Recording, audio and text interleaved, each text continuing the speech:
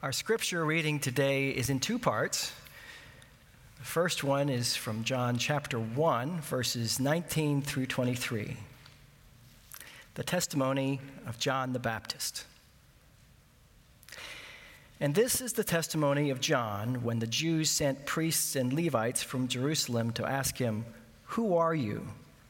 He confessed and did not deny, but confessed, "I am not the Christ." And they asked them, "What then? Are you Elijah?" He said, "I am not." "Are you the prophet?" And he answered, "No." So they said to him, "Who are you? We need to give an answer to those who sent us. What do you say about yourself?" And he said, "I am the voice of the one crying out in the wilderness, 'Make straight the way of the Lord,' as the prophet Isaiah said." And now, John chapter 3, verses 25 through 30. John the Baptist exalts Christ. Now, a discussion arose between some of John's disciples and a Jew over purification. And they came to John and said to him, "Rabbi, he who was with you across the Jordan, to whom you bore witness, look, he is baptizing, and all are going to him." John answered, "A person cannot receive even one thing unless it is given him from heaven. You yourselves bear me witness that I said, 'I am not the Christ, but I have been sent before him.' The one who has the bridegroom is the bride. The one who has the bride is the bridegroom. The friend of the bridegroom who stands and hears him rejoices greatly at the bridegroom's voice. Therefore, this joy of mine is now complete. He must increase, but I must decrease." This is the word of the Lord. Thanks be to God.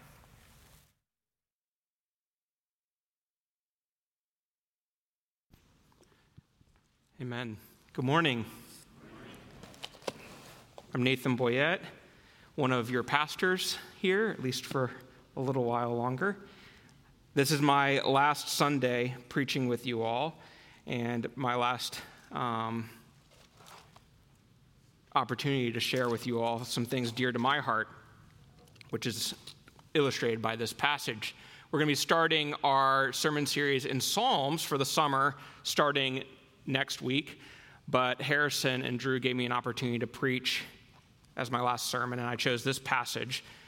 This passage is really indicative of what I have been praying over the past 3 years for my ministry at EP and pray for my entire future ministry as a pastor. So let me pray and then we'll dive right in. Father God, I thank you so much for your word. Thank you that you have given it to us so that we might be encouraged, challenged, and blessed. Holy Spirit, we pray you would be present here right now, that you would speak through me, that you would touch our hearts and help us to understand. We pray this in Jesus' name. Amen. My family and I are reading through the Chronicles of Narnia right now, and we're currently in Prince Caspian. Caspian is the rightful king of Narnia, but his uncle Miraz killed his father, usurped the throne, and Miraz recently had a son of his own. And so in fear of his life, Caspian had to flee the castle because his tutor knew that Caspian's life was in danger. And Caspian runs into the old Narnians, the talking beasts, the dwarves, other magical creatures. They adopt him as their king.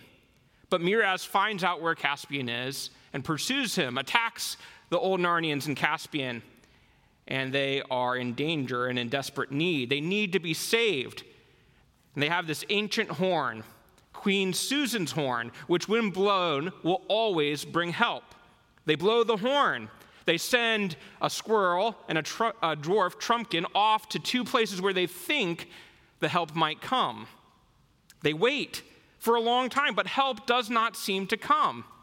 And one of the dwarves, Nickabrick, mockingly questions whether the horn really worked at all. He says it's just a fairy tale that it will call the ancient kings and queens. Aslan's not real, the great lion.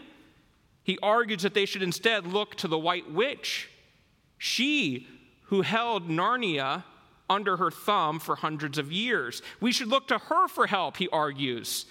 If we can't get help from Aslan and the kings and queen, then we should look to her for rescue.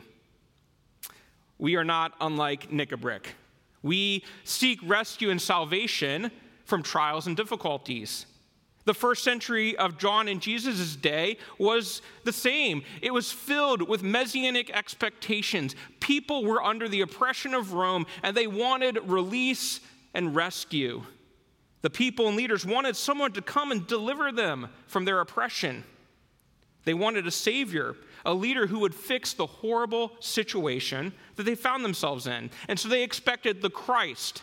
The Christ means Messiah, anointed one, Savior. You see, in the Old Testament, there was a practice of anointing kings, prophets, priests as God's chosen leaders. These individuals were God's leaders and saviors in the Old Testament. But by Jesus' day, there had been no special prophets, no special priests, no special kings for a long time. It seemed as if God was quiet, so they expected a special Messiah, a Christ who would come to save them. We live in a world broken by sin. Bad things happen to us and around us every day, every week. And so all of us, all humans, long for salvation of some sort. From the Chronicles of Narnia to Jesus' day to our day, people in difficult and desperate situations look for salvation, for relief, for rescue. They look for a Christ, a Savior who will rescue them and make all things right. And our two passages, give us the idea that Jesus alone is the Christ, so we should exalt him alone. Jesus alone is the Christ, so we should exalt him alone. And we're going to explore this idea through 3 points. We are not the Christ. They are not the Christ. Jesus alone is the Christ. The first thing we see in our passage is that whether we realize it or not, we sometimes think of ourselves as the Christ, the Savior. Both individually and collectively, we think this way sometimes. In our passage, we see Jewish leaders come to John the Baptist to ask him who he is. We know from the other Gospels that John was having an effective and fruitful ministry at this time. Matthew 3 talks about how in those days John the Baptist came preaching in the wilderness of Judea, "Repent, for the kingdom of God is at hand." And the crowds were flocking to him to find out who he was, what he was preaching. We also know that John lived a simple, ascetic life. He dressed in uncomfortable clothes and ate strange food. So he was intriguing to people. John was from a family of Levites, and his father was actually a priest. So he knew the religious situation of God's people. He was well familiar with what was going on, of the expectations and hopes that people had. In a few passages, John spoke very negatively of the religious leaders and the religion of his day. He called them a brood of vipers. He saw how far from God they really were. However, John was having a big positive impact on the crowds of people. So many were going to be baptized by him. They were wanting to hear him preach. And as a result, the leaders sent priests and Levites to ask him, "Who are you, John?" John confesses, "I am not the Christ." The English translation here is somewhat confusing. It says confessed and did not deny, but confessed. It's confusing, but one commentator notes that this is the author's way of saying that even John the Baptist's denials that he was the Christ are part of his positive witness to the real, true Christ, Jesus. Even his denial is a confession of the real Christ. And so John confesses, "I am not the Christ." And so the leaders go on and ask him, "Are you Elijah?" "No." "Are you the prophet spoken of by Moses that we've been waiting for to lead us and guide us?" "No." They're getting frustrated. They're like, "Come on, John, then who are you? Tell us." He replies in verse 23, "I am the voice of one crying out in the wilderness, 'Make straight the way of the Lord,' as the prophet Isaiah said." He says, "I am just a voice pointing to the Lord God who will come. I am a preliminary witness to what you've been waiting for." They ask him, "Then why are you baptizing?" And he says, "I baptize with water, but among you stands one you do not know, even he who comes after me, the strap of whose sandal I am not worthy to untie. The one who will come after him is far, far, far greater than him. He's not even worthy to touch his dirty sandal," he says. John eventually baptizes Jesus, and he proclaims him as the Lamb of God who will take away the sin of the world. Weeks, if not months later, we hear in John 3 how as Jesus is beginning his public ministry, some of John's disciples become jealous. They see all of John's followers leaving John and going to follow Jesus, to be baptized by him. They come to John and they say, "Rabbi, he who is with you across the Jordan, to whom you bore witness, look, he is baptizing." And they are all going to him. John is not jealous. He simply says in verses 28 and 30, "You all know that I already said, I am not the Christ, but I've been sent before him. The one who has the bride is the bridegroom. The friend of the bridegroom who stands and hears him rejoices greatly at the bridegroom's voice. Therefore, this joy of mine is now complete. He must increase, and I must decrease." John compares himself to a simple friend of the bridegroom who rejoices when the bride and the bridegroom finally meet. The Old Testament often compared God to the groom, and Israel, God's people, to the bride. He says that his joy is finally complete because this long-awaited expectation has been realized. And he says, he must increase and I must decrease. It's a human tendency to make much of ourselves, to arrogantly think that we are great, necessary, important, a savior, if you will. But here in these passages, we see John say, Jesus must increase while I must decrease. Jesus is greatest. Let him be the center now. I was merely preparing the way. I can fade into the background. Let us follow John's example, reminding ourselves that we are not the Christ. Our group is not the Christ that we're in part of. Jesus alone is the Christ. Let us confess that privately, publicly, individually, and collectively.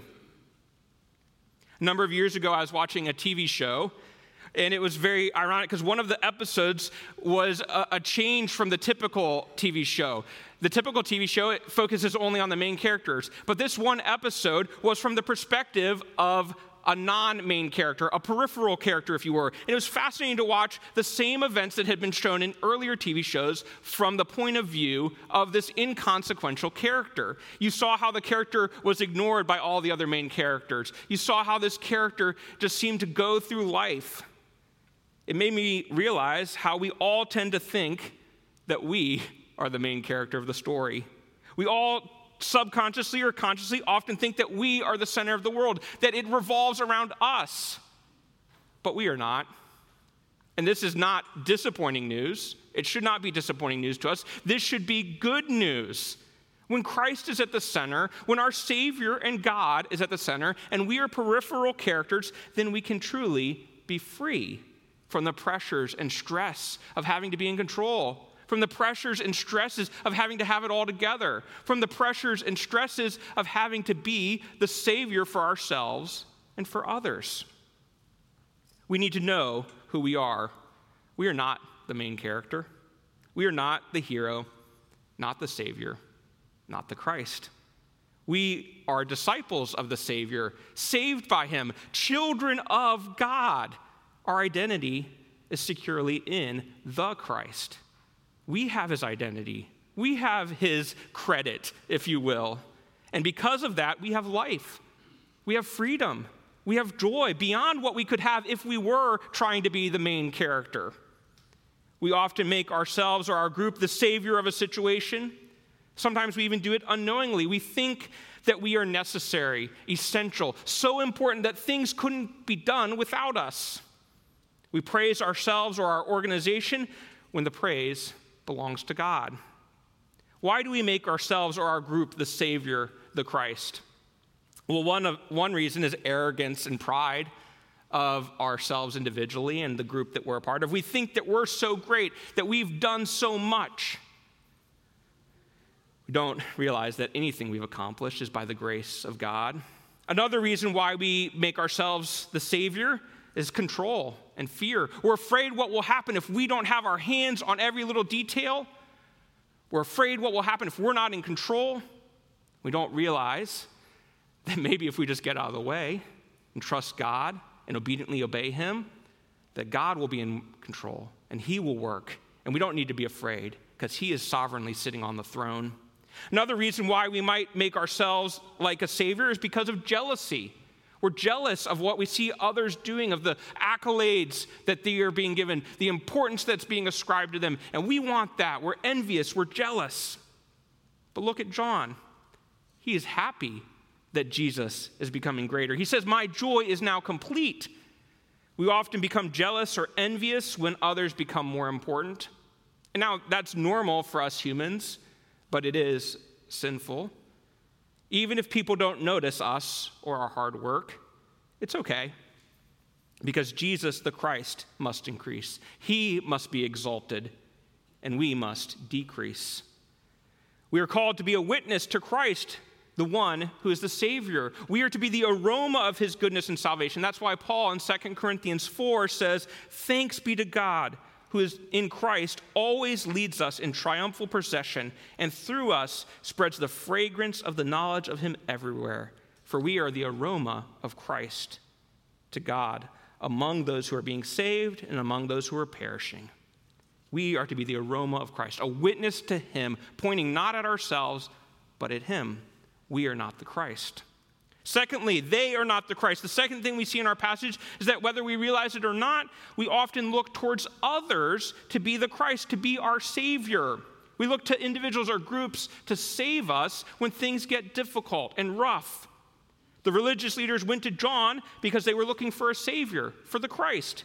We know from other passages that many of the religious leaders wanted the people to look to them to be the guide and Savior. That many of the religious leaders wanted to be great, wanted to guide the people to God. They would never have asked to be thought of as the Christ. They wouldn't have used those terms, but that was essentially what they wanted. At the end of the Sermon on the Mount, that's why we read how the people were astonished because Jesus was teaching as one with authority and not as their scribes. And this caused the religious leaders to be jealous and angry, and we see that throughout the gospel. As the gospels go on, the religious leaders question and challenge Jesus more and more until they even plot for his death. We see in John 3 that some of John the Baptist's own disciples and followers were disappointed and questioning him because people were leaving John's ministry to follow Jesus. Some of these individuals most likely had hoped and expected that John was that long-awaited for Messiah. Both the religious leaders' questions of John and his own disciples' doubtful questioning point to the human tendency to seek out a chosen leader who will deliver us, who will save us. We want a great man or woman who's going to be exceptional. We want a hero. More than that, we want a Savior to make sense of the confusing, frustrating, and sin-broken world that we live in. All humans intuitively recognize that our world is broken by sin. We all know this, even if we can't put words to it. We all long for salvation. On the one hand, this human tendency is correct. We should look for a Savior. We should look for the Lord God's chosen Savior. But on the other hand, we all too often have a horrible track record of not choosing God's chosen Savior, of choosing fallible fellow humans to put in that place. Just look at church history. Just look at the Bible itself. People again and again place their hope for salvation in other humans. You can look around at modern American history, even now. The book of Judges and Kings show again and again how God's people relied on their leaders. They did well when a strong leader who was chosen by God was raised up, but they fell into sin when the leader died, and other leaders who were not chosen by the Lord tried to lead the people. Left to their own devices, God's people chose the most outwardly impressive man to be their king, Saul. He was big, tall, strong, but he was disobedient to the Lord. That is what we will often do left to our own devices, is choose the last person we should. Because we look towards others to be the Christ, to be our Savior from the trials and sufferings of this world. But other humans and groups cannot save us. They cannot provide the security, the refuge, and meaning we long for. Let us not fall into the mistake that so many of God's people have fallen into time and time again through history. Jesus alone, the one and only mediator, is the Christ. Let us look to him for security and salvation. In the Marvel Cinematic Universe, Thor was a superhero without equal. Yes, I heard some Thor fans out there. But in the movie Avengers Endgame, Thor has lost all hope. Thanos, the enemy, killed half of all living beings. Thor's home was destroyed, those he loved gone forever. The Avengers who remain are trying to find out a solution, and so they send the Hulk and a couple others to visit Thor in a cabin. Thor was hopeless, broken. Even though he was a hero, he had failed, and he'd seen his fellow heroes fail.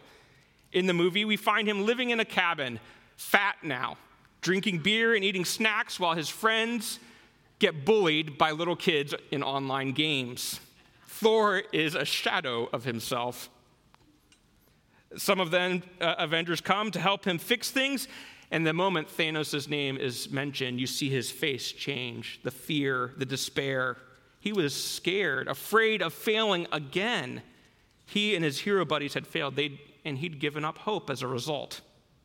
Just like Thor, we often place our hope in ourselves or in others, and then we despair when we fail, when others fail. It is understandable that we would look for a hero or a savior in this broken, fallen world. At times, this world can be heartbreakingly disappointing, right? Sickness, disease, financial turmoil, political strife, wars, wayward children, frustrating parents, an unloving spouse, a boss who just will not give us a break. The list could go on and on of the situations because of sin where we find ourselves in despair and lacking hope. We all want something or someone to give us relief, to rescue us, to get us out of our distress. Sadly, we too often don't look to our God and Savior, but instead, we make others into the Savior who will rescue us and give us relief. A pastor, a politician, a political party, a teacher, a spouse, a child, a parent. We look to people and place our hope and expectations in them, and then they fail us, and we despair. We get angry at them.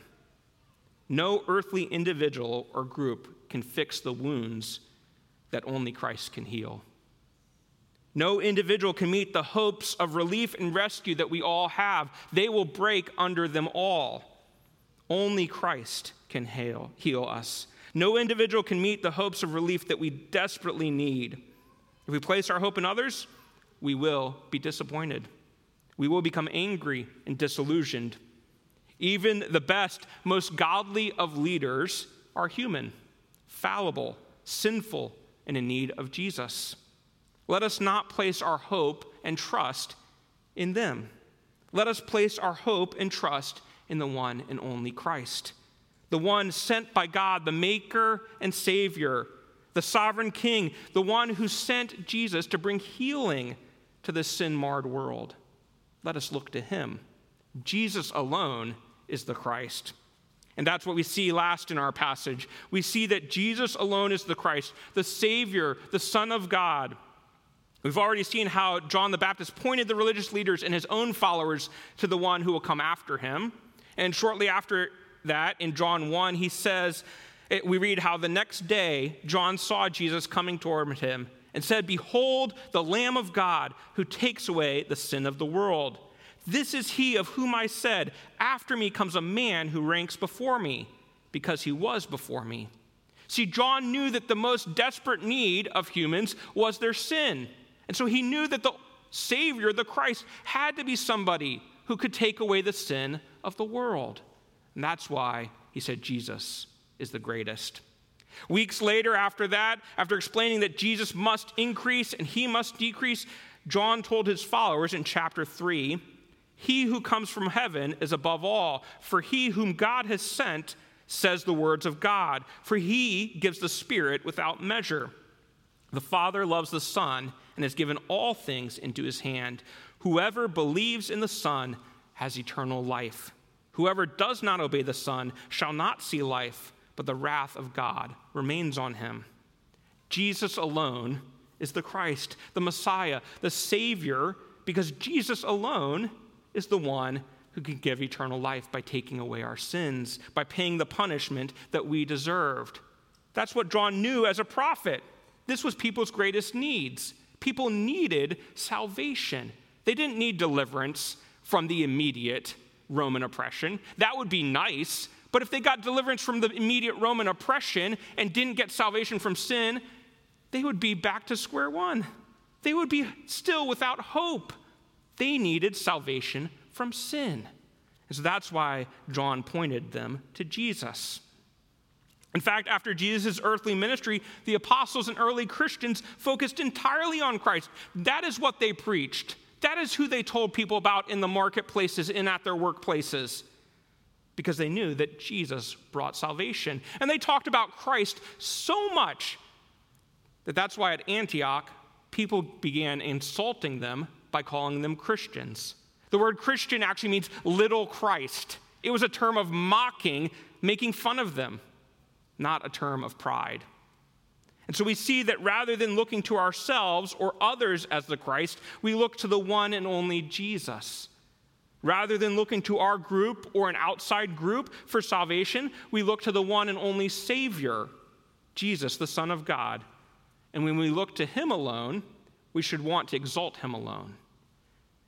What does the word exalt mean? Well, I could spend a lot longer explaining that, but I'm going to give you three things. First, I think the word exalt means to place in preeminence, to make that individual the most important thing, holding something in high regard. We are to hold Christ in the highest regard. He is to be the most important individual in our entire life. He is our Savior and Lord, but he is also the very God who created us. We should place him preeminently in every area of life. Second, I think the word exalt here means to live for. Another meaning of the word exalt is to make noble in character, to dignify. And the rest of the Bible is very clear that we make noble in character Christ by living for him and imitating him in our lives. So we exalt by Christ by becoming more like him, by dying to our sin, and through the Holy Spirit growing in godliness to become more like Jesus so that more people see who he is. A third thing that I think the word exalt here means is praise. If someone is preeminent, if someone should be lived for, then that someone should be praised and worshiped. And not just here on Sunday morning, but in every area of life, in every moment. Because that someone is both Savior and God. Jesus alone is the Christ. So let us exalt him by making him preeminent in our lives, living for him every day, and praising him all the time. Let us do this individually, and let us do this collectively as a church. To go back to Thor, the superhero, Thor is eventually restored to his status as a hero and given hope again when he goes back in the past and he meets his mother, and his mother, who moms can fix almost everything, right? He meets his mother, and he goes back and meets her, and she encourages him, reminds him of who he is, that he's such a great guy. And when he realizes that he is still a hero, he exclaims, "I'm still worthy," and his hammer comes crashing into his hand. He places his hope and his trust in himself and his friends again. He thinks, "I'm worthy." Just like Thor had a meeting to restore his confidence, we also need to have a meeting. But in that meeting, we don't realize that we're enough. We don't realize that we're still worthy. We realize that we are unworthy, that our sin is too great to undertake on our own. We realize that we are without hope, but we realize that another is worthy. Another is great. Another has taken our sins upon his shoulders so that we might become children of God. We need that meeting. And when we come to that realization, we find our salvation and identity in the Christ, the true Christ. And there's only really two responses to Jesus: acceptance or rejection. And these two responses are exemplified in the parable of the Pharisee and the tax collector. You're probably familiar with this parable about the Pharisee and tax collector who were praying. And Jesus talks about their different types of prayer. The Pharisee boasted about himself and how great he was. He thought, "I'm the Christ." My group, the Pharisees, have it all together. They're the greatest. They're the ones who will bring salvation to Israel. He viewed himself as a savior. The other person in the parable is the tax collector who realized how great his sin was, who all he did was beat his chest before God and merely cried out to God for mercy. Those are the two responses, the only two responses to Jesus. That's why Paul constantly told his churches to boast in God, in Christ. In 1 Corinthians 1, we read Paul saying, "You are in Christ Jesus, who became to us wisdom from God, righteousness and sanctification and redemption, so that as it is written, let the one who boasts boast in the Lord." In 2 Corinthians, Paul says that if he boasts about himself, it will be about his weaknesses, because that exalts the Lord, because the Lord uses him even though he is a weak individual. How different is that to me? How different is that to you? We rarely boast in our weaknesses, don't we? We should exalt Jesus because only Jesus can bring the healing that we need. Only Jesus can fix our problems. Only Jesus can help us grow and be transformed through the Holy Spirit. That's why Peter in Acts 4, when he's preaching to the crowd, says, "There is salvation in no one else, for there's no other name under heaven given among men by which we must be saved." And Paul, writing to Timothy, his chosen son in the Lord, his successor, if you will, he writes to him, "For there is one God, and there's one mediator between God and man, the man, Christ Jesus, who gave himself as a ransom for all." When we realize that Jesus is the only solution, the only Christ and Savior, we need to pray. We need to confess and repent that I'm the problem. Jesus is the solution, asking him to help us through his Spirit to live in imitation of him. We don't immediately go to other people as the problem, or other groups, or other individuals. We confess our own sins first, and then look to Jesus to make us more like him. And when we realize that Jesus is the only solution, the only Christ and Savior, true freedom and true joy will be found, just like John, whose joy was completed when he saw that the bridegroom had finally come. John joyfully confessed that he was not the Christ. He joyfully saw his followers leave him and follow Jesus, saying, "He must increase and I must decrease." I love this story of the donkey who thought he was a king. I think I've told it here before. But there was once a donkey who was just minding his own business, eating his food in his master's yard, and some people came, and they took him, and they put a man on his back. And the donkey was going into a city, and as he was going in, people were shouting and praising. And then they began to lay their coats on the ground for him to walk on and wave the branches in front of him. And the donkey began to think, "Man, I'm such a great donkey. Look at all these people who came out to see me take this guy into the city. Wow, I'm the greatest donkey who's ever lived." What he didn't realize is that Jesus, the King of Kings, the Savior, was sitting on his back. He was the reason people were praising. He was the reason people were shouting Hosanna. He was the reason that people were putting their robes on the ground. Jesus is the one that is to be exalted. Because as Paul says in Philippians 2, God has highly exalted Jesus and bestowed on him the name that is above every name, so that the name of Jesus every knee should bow, in heaven and on earth and under the earth, that every tongue confess that Jesus is Christ the Lord, to the glory of God the Father. Christ has died and been raised to new life. We have victory in him. He is exalted. Every knee will bow to him one day. If Jesus alone is the Christ, the one and only Savior, the Lord and God, then do we exalt him in our lives? Or do we foolishly think like that donkey, that we're great, that we're exceptional, that we are worthy of praise? Do we just pay empty lip service to him here on Sunday morning? Do we live radically transformed lives for him throughout the week? We too often look to ourselves, even those of us who have claimed Christ. We fall back into that bad, sinful habit of looking to ourselves and others for salvation when only Jesus can provide that. So I encourage you, brothers and sisters, Jesus alone is the Christ, so let us exalt him. Let's pray. Father God, we come to you this morning so thankful that you are our Savior, our Lord.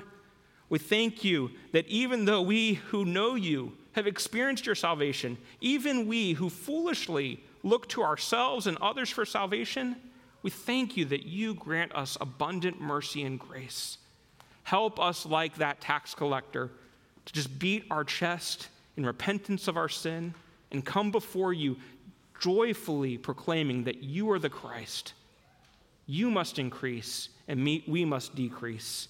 Help us to trust you this week as we go out to live our lives for you. Help us as a church to trust you in the coming years, to make you great.